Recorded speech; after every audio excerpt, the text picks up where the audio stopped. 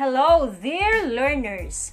Welcome to this another exciting podcast episode right now. I am teacher Crisel Bonifacio from San Agustin Elementary School. I hope you are ready to listen to our learning episode today. So, prepare yourselves because I will drive you to another enjoyable and exciting destination. Today, we will be discussing about different sounds. Our episode focuses on categorizing sounds heard. After reading the information sheet, students must be able to 1. Listen and learn to classify, identify, and recognize sounds produced by animals, musical instruments, transportation, and environmental sounds. 2. Classify sounds as soft and loud. To start with, let us remember that different animals produce different sounds. Their sounds could be loud or high, or soft or low. Example, the sound of a bird, tweet tweet, is a soft sound.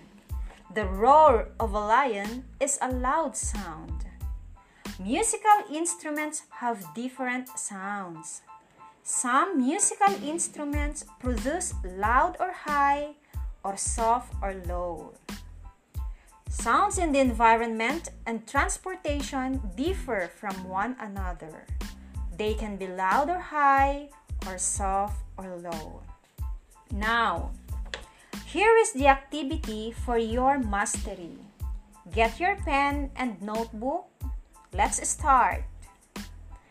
I will tell different objects, animals, then identify whether the sound is loud or soft. Number 1, bell. 2, cat. 3, ambulance. 4, watch. 5, dog. I hope you are now ready. Let's check your answers. The sound produced in number 1 is loud. The sound produced in number 2 is soft. The sound produced in number 3 is loud. The sound produced in number 4 is soft. And the sound produced in number 5 is loud. Are you ready for our next activity? Tell whether the sound heard is made by animal or thing. Number 1, moo. Number 2, brum brum. Number 3, cling cling. Number 4, hiss. Number 5, arf arf. Congratulations, kids! I know you did a great job in answering all the questions. Again, sounds in the environment, different animals, musical instruments, and transportations have different sounds. It could be loud or high, or soft or low. That ends our discussion for today. Good job, dear learners! I hope you learned a lot. Be ready for our next episode again.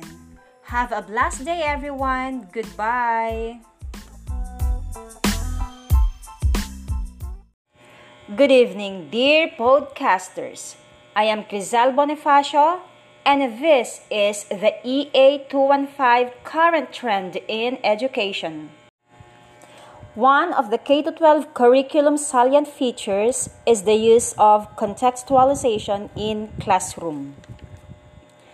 Contextualization means focusing teaching and learning directly on concrete application in a specific context that is of interest to the students.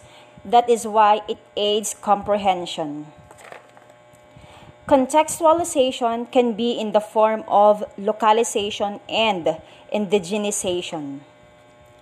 Localization refers to the process of relating learning context specified in the curriculum to local information and materials in the learner's community.